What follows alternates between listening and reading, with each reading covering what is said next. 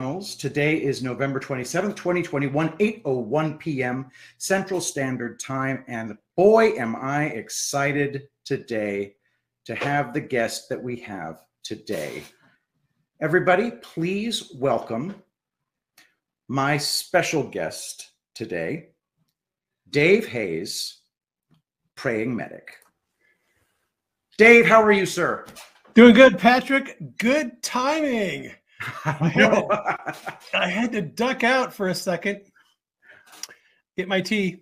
I was watching you, and I wasn't going to click the button until you sat down, so there was no danger of that. Well, that's cool. Well, what happened, man? You told me you don't normally bring a guest on for 15 minutes. And so I'm like, I got time. I can make some tea. That is my fault. I was just so excited to have you on the stream, Dave, because I got to tell you something. I've been following you since, I would say, early 2018, pretty much right after Q started dropping. Yeah, that's cool. That's when I jumped in on Q. I didn't get in right on the beginning of Q's operation. I mean, I knew about Q because I was, I wasn't following Tracy Beans, but my wife was. Mm-hmm. She was listening to Tracy Beans in November when Q was posting initially. I was ignoring all that stuff. I was like, this is chatter, this is noise. It's not really relevant to what's going on. And then God started giving me these dreams. And I was like, okay, I guess I better pay attention to this stuff. And then I started doing Q broadcasts in January of 2018. January 2018. I'm pretty sure that's like right around the same time that I started bumping into your videos. So this would be a great opportunity for us to get a praying medic, if you don't mind, a praying medic origin story in this war that we're living through. And you can answer that question in any way that you like. How did you come to be part of this war that we're fighting today? Reluctantly. Mm-hmm.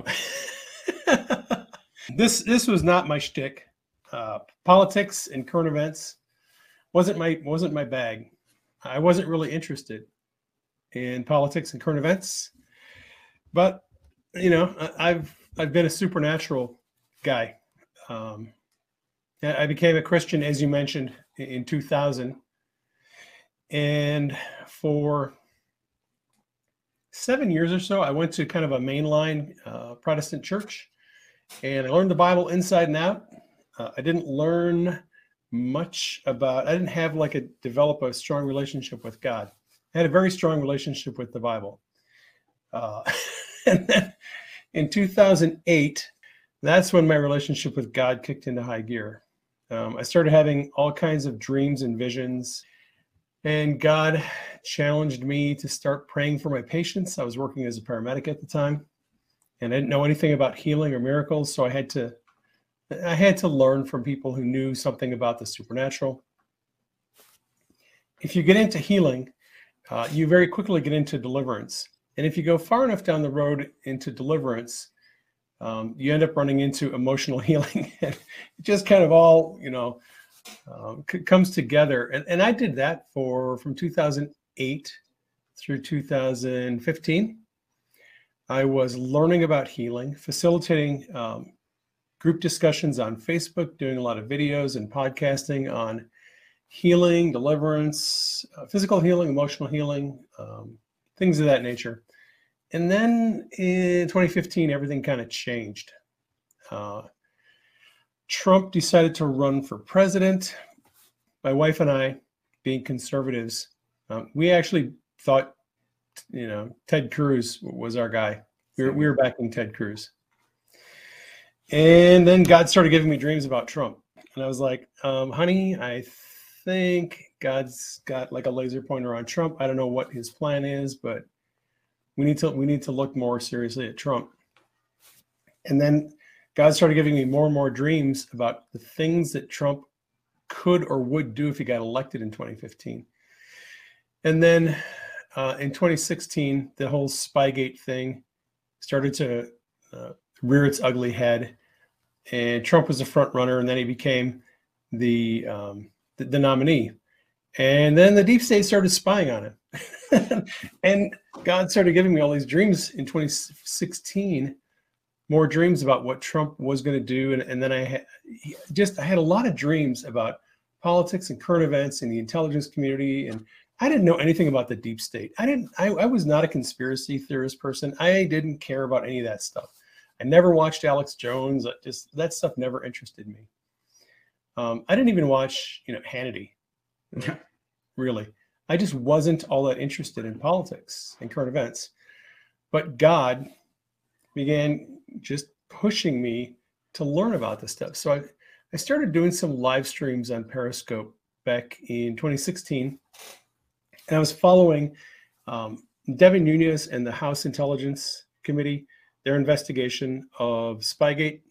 And a lot of people liked the commentary that I was putting out about Spygate and the surveillance and what was going on with the FBI, the CIA, and Congress.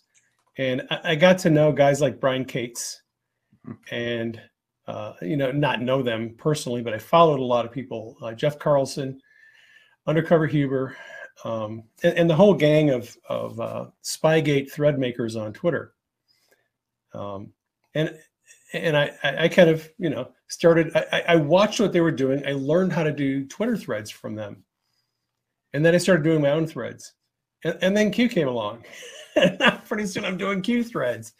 And I'm doing my Q threads alongside of the threads of, people like Tracy Beans and Brian Cates and all the other people. And as I started doing Q threads and then Q videos,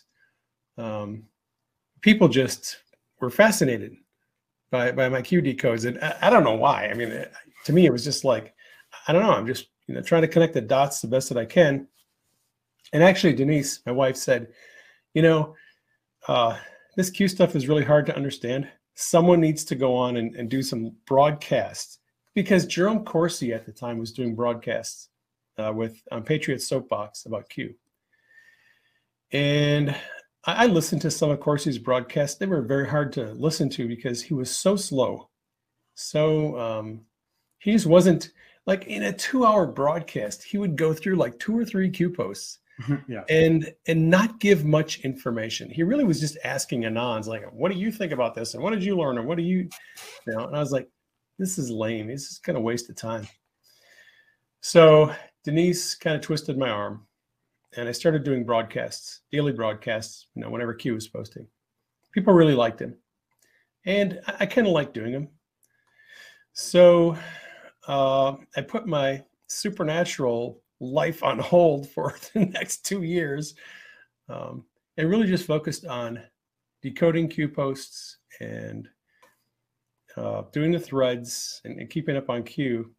And that's my introduction to this whole world of politics and current events and broadcasting.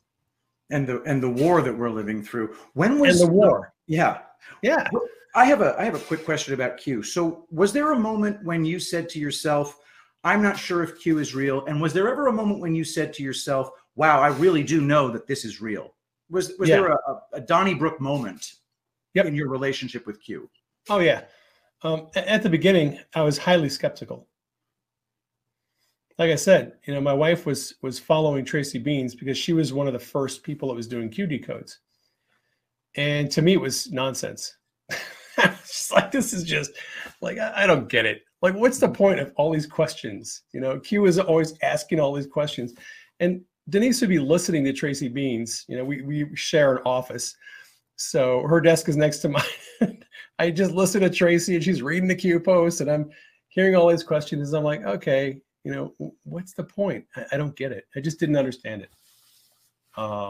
Like a lot of Q skeptics, I hadn't bothered to actually spend much time reading the posts and connecting the dots and doing the research. I was kind of busy with my own thing, doing the Spygate stuff. I didn't know that Q was actually talking about Spygate. Like, one of the Q's most highly talked about subjects is surveillance of the Trump campaign. So initially I blew it all off and I thought, this is just nonsense. And then, like I said, God started giving me dreams about Q. And in the last 4 years, I've probably had 200 or 300 dreams about Q. It's amazing. Where God has highlighted things about Q's operation, the mainstream media war against Q. And a lot of those, some of them having to do with Trump. So it was the revelation from God through the dreams that made me go and look at Q's posts. And once I understood the nature of Q's operation, how Q would sort of drop these hints, and then news events would happen, and you'd look back and go, wait a second, he posted about that like 3 weeks ago. Go back and look through the post and go, yeah, there it is right there. He was talking about that. Those proofs, when they started to come in, especially in December. In December of 2017, there was a series of posts that are related to a stringer called Bunker Apple Yellow Sky. Bunker Apple Yellow Sky? Bunker Apple Yellow Sky. Got it. There was a stringer that Q posted, and there was a bunch of posts both before and after, and they're like plus, plus, plus, plus. The pluses came before it. And that stringer, Q was trying to teach Anons how to do some research and put together clues. And it was about the Rothschilds, and it was actually about a helicopter and a plane crash near the Rothschilds estate. This is in December of 2017. And I started digging through and kind of reading the articles, reading the posts, reading what the Anons were doing. And I was like, this is really interesting. And it was, it tied to a later news event. I think this was in January of 2018, when there was a helicopter crash in Los Angeles near Hollywood. And the people who crashed in that helicopter were connected to the Standard Hotel, one of Adam Schiff's hangouts. Mm-hmm. And Q kind of hinted that the helicopter crash in California was sort of payback for the crash of the airplane and helicopter over the Rothschilds estate. There was an operation going on, and a bad actor took out a good guy near the Rothschilds estate. So when I started digging into that kind of stuff, like I said, December, January, I was like, okay, this is really intense, and it's complicated, but I was fascinated by it, and I got hooked. And like I said, I kept having these dreams about Q, and God was like, you need to take this stuff seriously. This is important.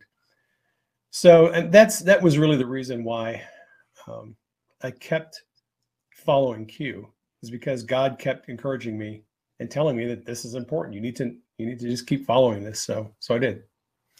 One of the things I noticed about Q is that it creates a very strong reaction in a lot of people, specifically a lot of blue checkmark people who flip out about the subject, who will specifically attack you just for mentioning the subject. What are your thoughts on the motivation behind the anger that it causes in what you might call patriotic conservative Americans who are more of of an establishment bent? Oh, yeah. Well, I have noticed that. Q explained that phenomenon and as it relates to a couple of groups of people. One group of people are those like Sebastian Gorka. That was the guy I was thinking of in my head when I asked the question. Yeah. Well, think about Sebastian Gorka and what he does. His claim to fame, his brand is he was on the Trump team, and his specialty is intelligence. Gorka, people follow Gorka because he claims to have intelligence information. He claims to be an intelligence insider who has secret squirrel information, and he has contacts and people he talks to who give him information that people want to know about. Mm-hmm. Well, Q comes along and is providing intelligence information. And all of a sudden, the audience of people who follow John Cardillo and Sebastian Gorka and Raheem Kassan and Jack Posobiec and all those other people on Twitter, they all leave the podcast, they leave the live stream, and they're going, hey, Q's dropping. Let's go find out what Q is talking about.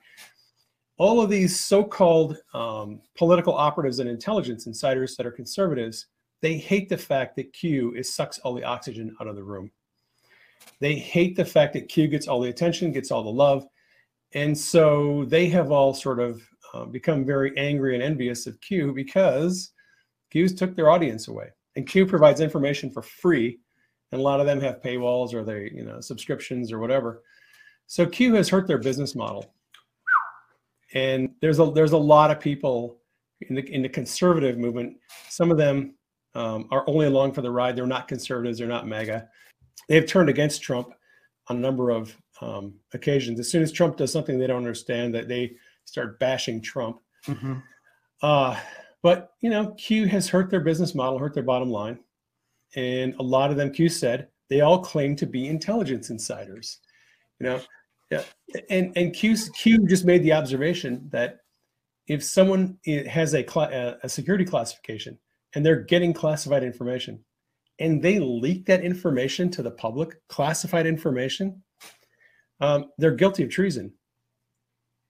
And Q yet that's basically what goes on a regular basis now in our government. Yeah. I mean, the deep state has been leaking classified information for 5 years. How did Washington Post, David Ignatius, find out about Flynn's phone call to Kislyak? Somebody in the Defense Department leaked it to him illegally, a classified phone call, highly classified. Oh, yeah. Yeah. So Q has kind of just brought up this issue of the fact that legitimate intelligence insiders who are patriots who have security clearances don't leak classified information. Q has never leaked anything classified. Q doesn't claim to put out anything classified. Q does claim to have access to classified information, but doesn't make it public. What Q does is drops hints and clues that and questions. Q asks questions, right? The Socratic method. Q will ask a series of questions.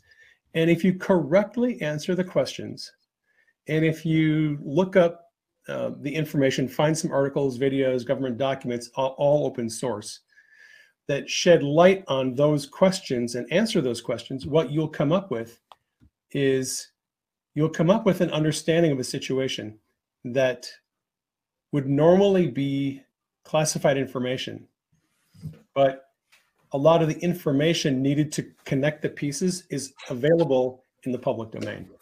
And Q helps researchers find information in the public domain that pieces together the pictures that would give them sort of an informal briefing about what would normally be classified information. And that's what Q does. Q doesn't provide classified information. Q provides hints to open source information that helps us see a bigger picture. Gotcha. What do you think the goal of Q is? Exposure of institutional corruption, not just in the United States, but around the world. Mm-hmm. Q primarily is an operation designed to make the public aware of institutional corruption in the church, in government, in academia, higher education, in big pharma, in the media, in Hollywood. All areas of society have been infiltrated with bad people who have corrupted those institutions. And Q is primarily about exposing institutional corruption and helping wake up the public to the realities of corruption and giving us hope that this is all going to be prosecuted. Q was talking about Durham and his investigation long before anybody else was, in some subtle ways. He sure was.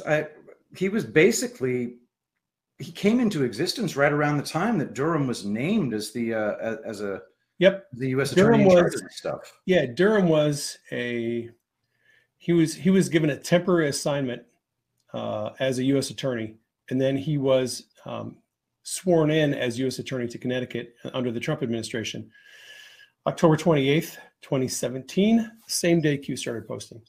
And the very first post by Q that had an image attached to it was a painting of George Washington crossing the Delaware. And Washington crossed the Delaware in a Durham boat. The interesting thing about that post is there's a letter D missing in one of the words. There's a typo in that post, and there's a missing letter D. Mm-hmm.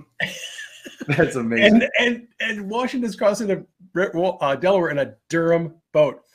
Last year, Enoch Zanon found that.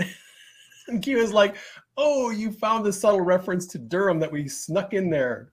That's amazing. Yeah. Do you think that we're getting a bird's eye view of how intelligence is done among intelligence operatives, the way that they send messages to each other? Yeah, I think so. Q is the one who revealed how members of the intelligence community give whistleblowers primarily, but also not whistleblowers, how members of the intelligence community pass along sometimes classified and sometimes not classified information to journalists. They do it through Secure Drop. So What's Secure Drop? Yeah, Secure Drop is it's a program. It's an application. It was actually created by the Electronic Frontier Foundation, and Julian Assange was one of the founding members of the Electronic Frontier Foundation. So he and John Perry Barlow were founding members, and they created this thing called Secure Drop that would allow people in the intelligence community to securely pass documents to journalists through an anonymous gateway, basically. They would scan the documents, and the journalists would take the documents, and the whole process would be anonymized so that the journalist wouldn't know who the person in the intelligence community was. Okay. Right. They developed this program, and most news outlets have been using this process for 10 years. It hasn't been known by the public what Secure Drop is all about. But before you, I'm sorry to interrupt. Wouldn't all this be completely illegal? No. But they're sending classified information to journalists, though. Yep. Yeah. So it would be, it's not necessarily illegal, and here's why. If someone is a legitimate whistleblower in the intelligence community and they filed a whistleblower complaint, all right, if you file a whistleblower complaint, you're protected. Okay. You're allowed protection. And if you're leaking classified information to a journalist, that is illegal. But gotcha. Some of the information that is passed along is not classified. It's been declassified, and it's not necessarily in the public domain, but it's also not classified. Okay, gotcha. So yeah. So sorry. What Q told us about Secure Drop is that Secure Drop actually was taken over by the CIA. They removed Julian Assange from the board of the Electronic Frontier Foundation. It's the craziest thing. The Electronic Frontier Foundation was set up initially as a payment gateway to help people donate money to support Julian Assange and WikiLeaks. Mm-hmm. That's what it was set up for. That's why Assange was a founding board, member on the board. Mm-hmm. It got infiltrated by CIA assets like Edward Snowden, and they got rid of Assange.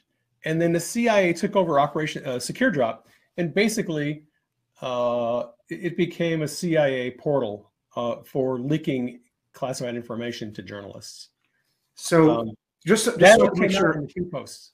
So just to make sure the audience understands, if somebody's whistleblowing and leaking the information as part of a whistleblower operation, it's one thing, not illegal. If they're leaking classified information just to burn some politician and just use it as a weapon, that's extremely illegal. I just wanted to make sure that was clarified. Yeah, that's how I'd say it. They're, leaking classified information outside of the need to know and the restrictions on a security clearance is illegal.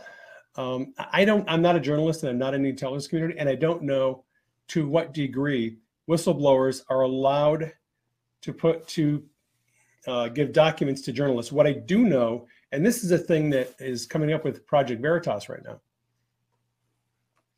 Project Veritas is under a lot of criticism from the DOJ, a lot of heat, because they're publishing information that whistleblowers are giving them. Okay, and this goes into this whole First Amendment thing, where journalists have for a long time said we're protected by the First Amendment, and we can publish information that's classified if we're not involved in obtaining the information illegally. If an intelligence source decides to get some documents and pass it along to a journalist, the journalist can take it and publish it. That's what WikiLeaks has been doing for the last 10 years. Mm-hmm. They publish documents leaked to them by people in the intelligence community. The crime is committed by the person in the intelligence community, not WikiLeaks. It's not illegal to publish it. It would be illegal if WikiLeaks was helping get the information, right? And so that's where Assange has always drawn the line. His line is, we will take the information, but we're not going to assist in obtaining it because that would be illegal. All right. So there's two responsibilities. The responsibility of the journalist is they can publish it. The responsibility of the intelligence person is it's illegal to leak it if it's classified. And if they're discovered, if it's found out that they did leak, and I think, good example, I think the person in the Pentagon who leaked the Flynn Kislyak transcript is going to be in serious trouble. We still don't know who that is. Yeah, we sort of do. Who would you say leaked the Kislyak call? James Baker. Oh, okay. Now there's two James Bakers. Okay, James Baker, the general counsel for the FBI. That's one James Baker. There's another James Baker who works at the Pentagon or worked at the Pentagon. Oops. He actually, I don't know for a fact. I'll say that. I don't want to get accused of slander, but if I had to name somebody, I would probably say the James Baker from the Pentagon is probably at the top of the list. There's a lot of circumstantial evidence that points to him as being the one who leaked the information to Ignatius. Was he with the Office of Net Assessment? Yes. Okay, I know who you're talking He about. went after Stefan Halper? No, well, he was working. He assisted Stefan Halper. Yeah, to go after George Papadopoulos and Carter Page. Who was the guy that was working in the Office of Net Assessment? I thought it was James Baker. No, there's the good guy. Oh crap! But Dana Bente? No, I'm trying to think of his name. Oy. I did a thread on him a couple of years ago. He was working in the Office of Net Assessment. He was a white hat. He was in the Office of Net Assessment, and Halper actually set him up. And they removed his security clearance. And I remember the whole story. They put the hurt on this guy because, like Flynn, they knew he was a patriot, and they did everything they could to make this guy's life hell. I think I'm trying to remember his name. It's going to come to us later on. I guarantee it. Anyway, so if I had to bet, I would bet that this Baker in the Pentagon was probably the one who leaked the information, the classified phone call. And that's just an example of the kind of shenanigans that goes on in the deep state. I think the guy who leaked that information is going to be facing a military tribunal. One of the things that we've kind of gotten to after the sham inauguration of President Brandon was we've been kind of in a little bit of shell shock. Like I began streaming right after January 6th and right after the inauguration. And we've all been kind of trying to piece together what the heck is going on and who's a good guy and who's a bad guy. So I'm going to ask you just one question and answer it in any way you like. If you had to say somebody that you think is a good guy that most people in our movement think is a bad guy, who do you think would be that person? I've got mine already picked. All right. AOC. That's mine. I think she's a good guy too. But anyway, I'm not joking. I'm not joking either. I have been subtly suggesting ever since she got in office that she's a Judas goat.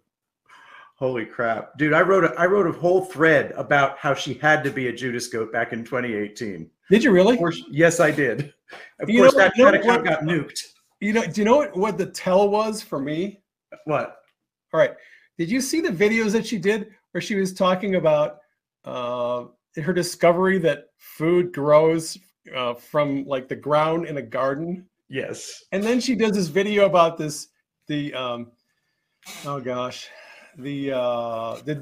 garbage disposal in the sink, and she didn't understand how that thing worked. And this is the most amazing thing ever. Mm-hmm.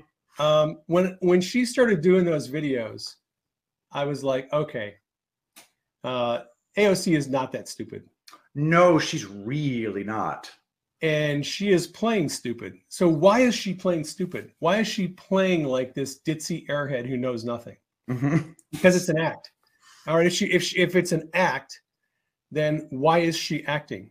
Who gave her the role as an actress? What's her purpose? What is she trying to do?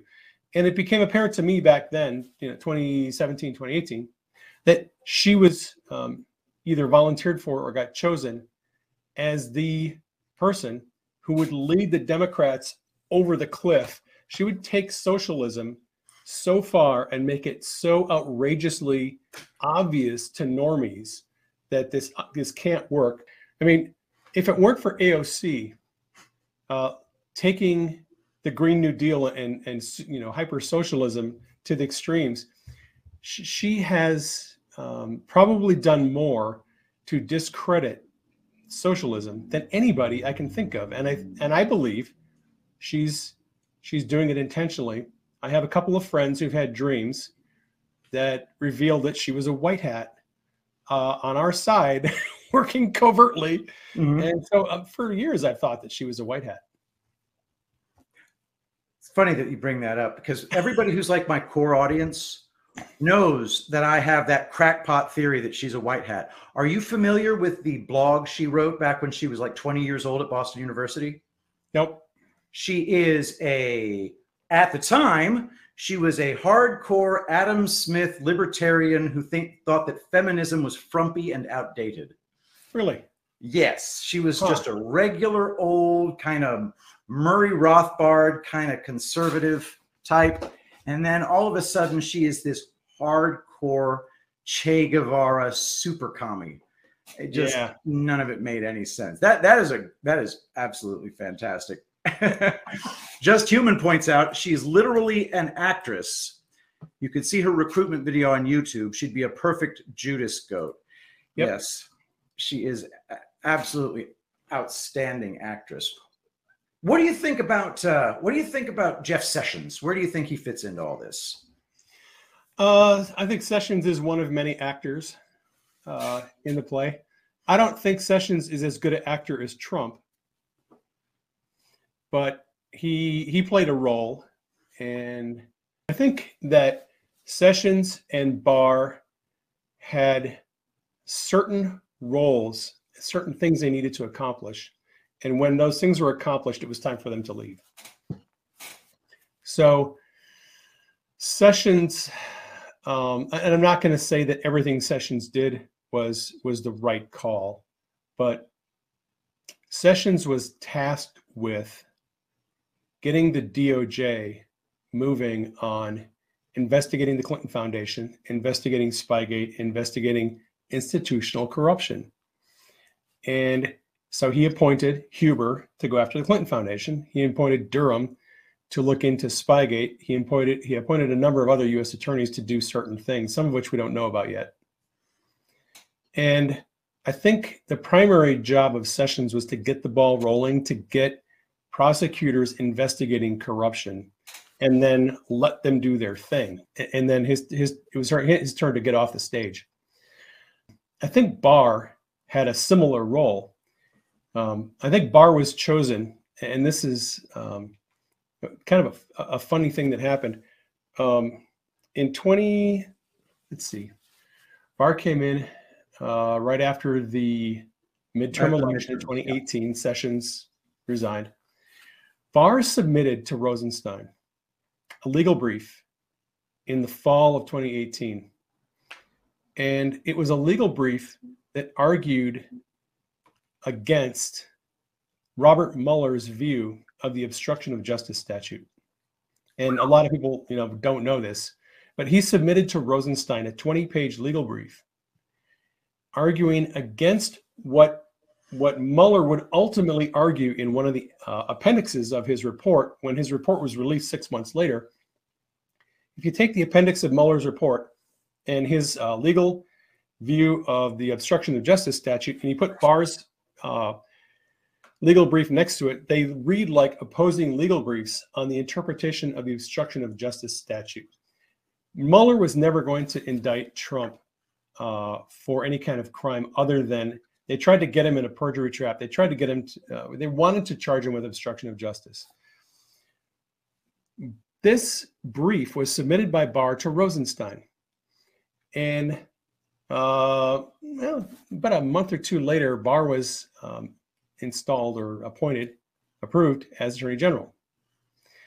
First thing that Barr did was he told Mueller to end his investigation. He's like, you're done. You got nothing here. You're not going to charge Trump with obstruction of justice. Wrap this thing up and get it over with. And I think Barr was primarily hired because he had a view of the obstruction of justice statute that was opposite of Mueller's, and he was the guy who was going to end Mueller's investigation. And Mueller's investigation ended a few months later. Mm-hmm. Well, I think that's the primary thing that Barr was tasked with doing. He understood that this is kind of something I just, in reading Patel Patriot's Devolution this last episode, I was like, you know what? This whole thing fits together perfectly. If Durham really was brought into a military commission, then Barr had no reason to really hang around and do anything, because Barr would have known that Durham was going to be the one to drop the hammer on all this corruption. And a lot of it would end up going to the military. So Barr tosses the keys to Durham's like, I'm out of here. Deuces, see you later. Or, hey, we got another AG coming in. Oh, Merrick Garland, hey, buddy, have fun with that. We took care of everything already. It's all wrapped up, so have fun. Mm-hmm. That's kind of my understanding right now. That may change in a couple of months, but Well, how do you take Barr's strange behavior before and after the election? I'll tell you what I mean by that. In an interview that Barr did with Wolf Blitzer before the election, he was quite animated and visibly angry, saying you can't just mail out random ballots to everybody in the country. The country's not going to accept the results of the election. We need a country that has confidence that it's the legitimate government. You're playing with fire. As opposed to after the election, all of a sudden Barr clams up, mutters a few things about no evidence, and then proceeds to resign, but not until after writing an encomium of a resignation letter to Donald Trump. Right. That was so weird. What do you think about all that? Yeah, I've had a hard time with figuring out what Barr was up to. I kind of initially, my thoughts were that Barr was a nice guy, and I'm just kind of paraphrasing what Trump has said about him, because I don't know Barr. I've never met him.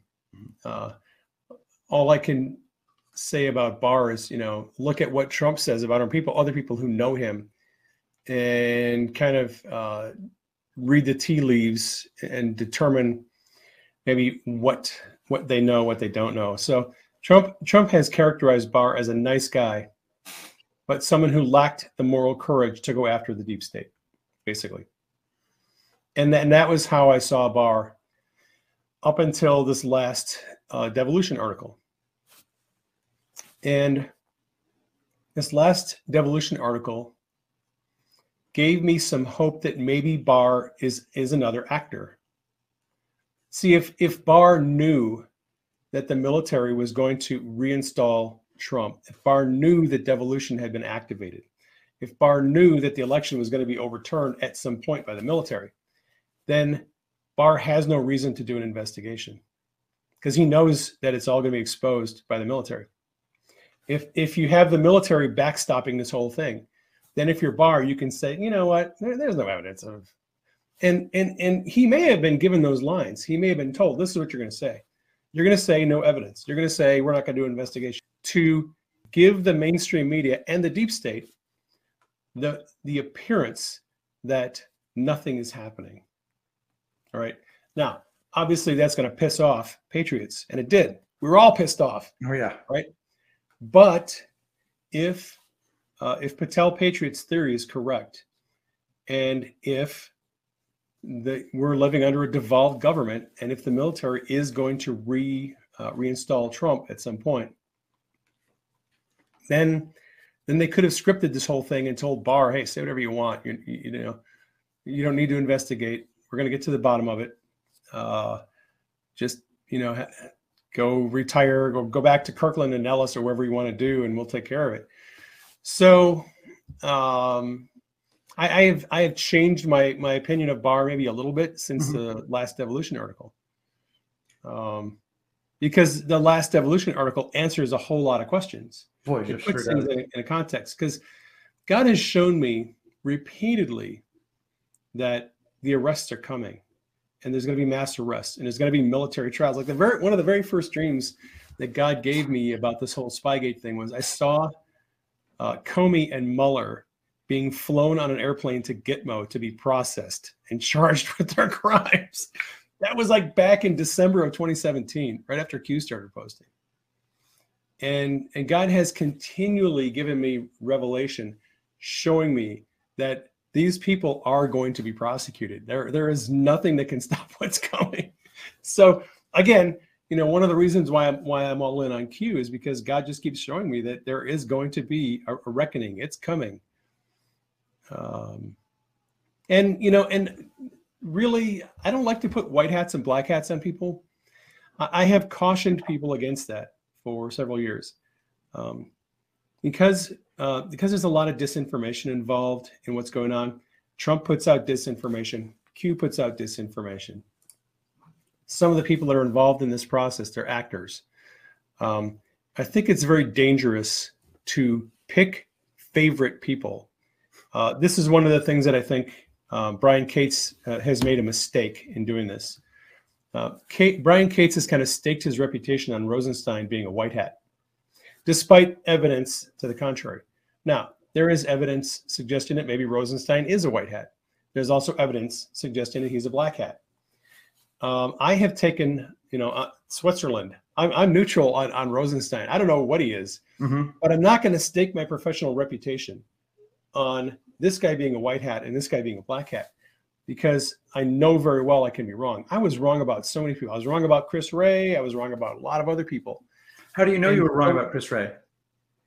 He seemed like the right guy for the job. The FBI had a horrible reputation. It was getting worse. And Wray is basically an administrator. And I thought, okay, well, you know, they hired an administrator to come in and improve the morale of the FBI, you know, and it looked like, you know, Wray was firing all kinds of people. I mean, in the last 4 years, Comey, McCabe, you know, all Baker, just go down the line, Strzok, Page, they all got fired.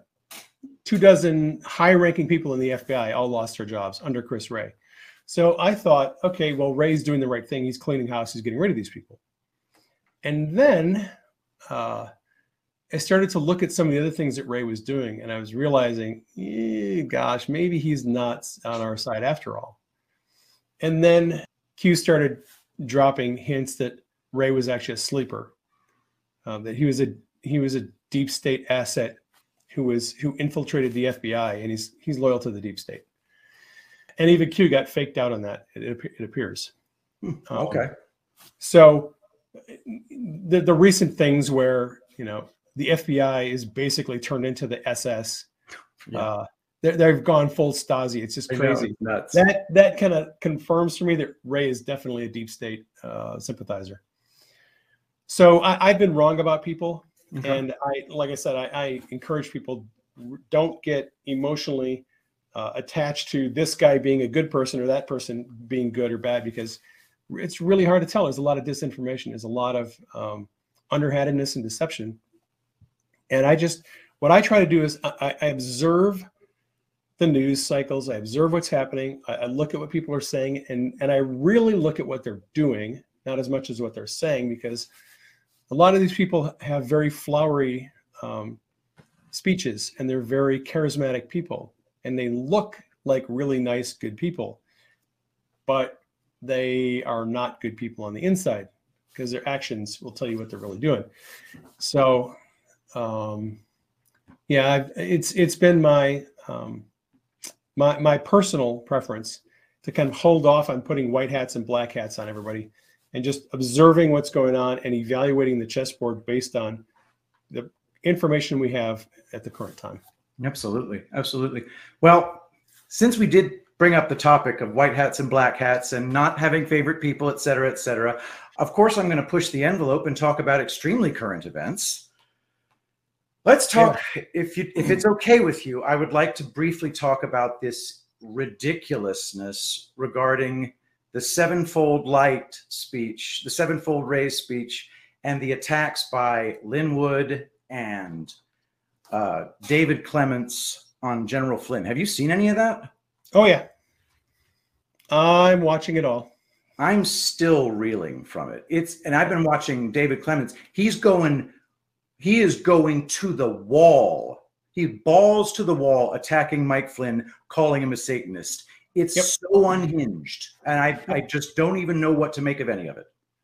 Well, this is, I'll just give you my history on this whole subject. August or September of last year, 2020, when Lin Wood kind of joined the MAGA posse on Twitter. And this was after he had represented, did he represent the Covington? Yes, Nick Sandmann. He got him a nice settlement. Right. After Lin Wood had represented Nick Sandmann and had done some other legal work, he was kind of brought into the MAGA fold, even though he did not have a history of being a conservative. And I was following him on Twitter like a lot of people, and I was reposting a lot of his posts because they were encouraging. He was posting scripture verses, and he was posting a lot of encouraging things, and I really liked the messages that he was putting out. And then in October of last year, God started giving me dreams, showing me that Lin Wood was not the person he was pretending to be. And so, and that's kind of typical of what God will do. If I'm mistaken about someone's intentions, God will often correct me, and he corrected me. And so I stopped following Lin Wood more than a year ago, October of last year. And I tried to talk to some people on social media. I tried to talk to Jordan Sather and a few other people who have really good discernment about my observations about Lin Wood. And it wasn't just the dreams. I had started to see some behaviors. The tell for me came last fall when President Trump went to Georgia in October and was campaigning, trying to get conservatives in Georgia to turn out to vote. And literally 2 or 3 days after Trump left Georgia, begging conservatives to go out and vote, Lin Wood gets on his platform and starts telling people in Georgia not to vote. Are you talking? This is after the steal took place. No, this was before the general election. Okay, so this was before November 3rd. This was before November 3rd. Then in December, they had the runoff with Perdue and Loeffler. And Trump goes down to Georgia again. And Trump again begs Georgians to turn out because we can't lose the Senate. We have to keep those 2 seats. Trump leaves, and Lin Wood gets back on his platform and is again telling MAGA, don't vote. Do not go out and turn out and vote. Don't show up at the polls. And I was like, okay, wait a minute. What the hell? What? Like, that was a red line. He had already crossed a couple of red lines that I had seen. And when I saw that, I was like, okay, that's all the confirmation I needed. So like I said, last year, I was trying to convince people. I was trying to basically suggest that maybe Lin Wood was not the person we thought he was. And I lost, I think, 5,000 or 6,000 people, Twitter followers, in about 3 days. when I publicly came out and told people, look, I think Lin Wood is a snake, and we need to be a little more discerning about him. Look how long it took you to be proven right. People unfollowed me like crazy when I started saying that. So I have just kind of sat back and waited and watched now. About a month ago, one of my friends started having a series of dreams showing a massive division coming in our movement. The dreams showed specific people who are going to be hurt very badly by this division. And we knew it was about Lin Wood. And we saw that he had these dreams weeks ago. So we knew this was coming. We knew there was going to be a big blow up over Lin Wood. And we've just been waiting for it to happen. Kind of sitting back, not fanning the flames, because he saw in the dream, and we talk about this stuff a lot, how much damage this division was going to cause. And we're just trying not to worsen the division and worsen the damage. So he and I have been expecting this. And like I said, I'm trying not to fan the flames. My only desire for the last year was that people would use a little more discernment and not listen to people's words, but look at their actions, because a person's character is shown through their actions, not their words. Agreed completely. So that's my take. I'm very impressed with the dreams. I want to hear more about these dreams. We're out of time tonight. Would it be possible for you to tell the audience today a little bit about how my latest book? Well, we got to get our hands. Well, then obviously we got to get our hands on. Let's talk about this for a second. So the latest book, let's see. I'm looking for it. Is it on your website right now? Yeah. Because I'm looking at it. It's called Dream Interpretation Made Simple. Okay, Dream Interpretation Made Simple, guys. Yep. All my books have not all, but I have a series of books. Divine Healing Made Simple, Hearing God's Voice Made Simple, right? And this is Dream Interpretation Made Simple. Dream Interpretation Made Simple. Yep. Okay, so this is available paperback on Amazon for $17.49, on Kindle for $8.99. And if you don't like Amazon, it's available on Barnes and Noble too. Okay, awesome. That's awesome. I'm not boycotting Amazon just yet because let's face it, it could get it to my house in like 6 hours. I have a love-hate relationship. I mean, I would imagine, yeah. I most of my income in the last 10 years has come from Amazon, but I hate the company because they're running a slave operation. Yes, they are. They very much are. How else can the audience support you? What would be the best places that they can go? Well, my website is prayingmedic.com. That's my primary website. My podcast, videos, articles are all there. All my old Q videos are available there on prayingmedic.com. And then there's prayingmedic.org, which is the website that supports our ministry.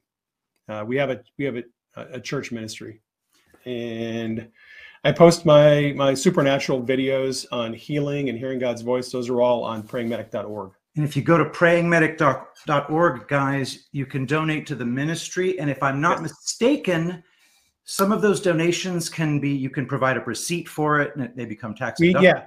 anyone who donates to our ministry through our ministry website, we send out, we send out receipts in December.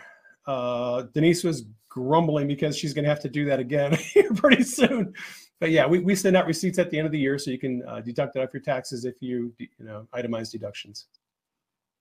Guys, don't forget that there are a lot of different ways to support the people that you respect and the people that you learn from.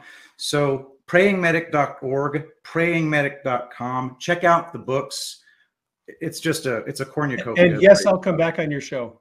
And I really hope you'll come back. Hey, the two bald guys, we got to have a part 2. I know. I shaved extra tight this time to make sure to present the dueling baldness. Just so delighted to have you on. I normally end the stream with the St. Michael prayer. Do you mind if I go ahead and do that with the audience to round out the stream? Thank you so much. Dave Hayes, everybody. Let us pray. St. Michael the Archangel, defend us in battle. Be our protection against the wickedness and snares of the devil. May God rebuke him, we humbly pray. And do thou, O Prince of the heavenly host, by the power of God, cast into hell Satan and all evil spirits who prowl about the world seeking the ruin of souls. Amen. I love you all. Thank you so much for being here. Tomorrow I'm going to have on Emma and John from the This Is Nonsense podcast in Australia. They're going to tell us about the nightmare they're currently going through over there. So don't forget to check that out. In the meantime, I think I'm going to be doing a raid for L is for the way, aka Some Bitch I Know. So I'm doing that right now. And I will see everybody tomorrow.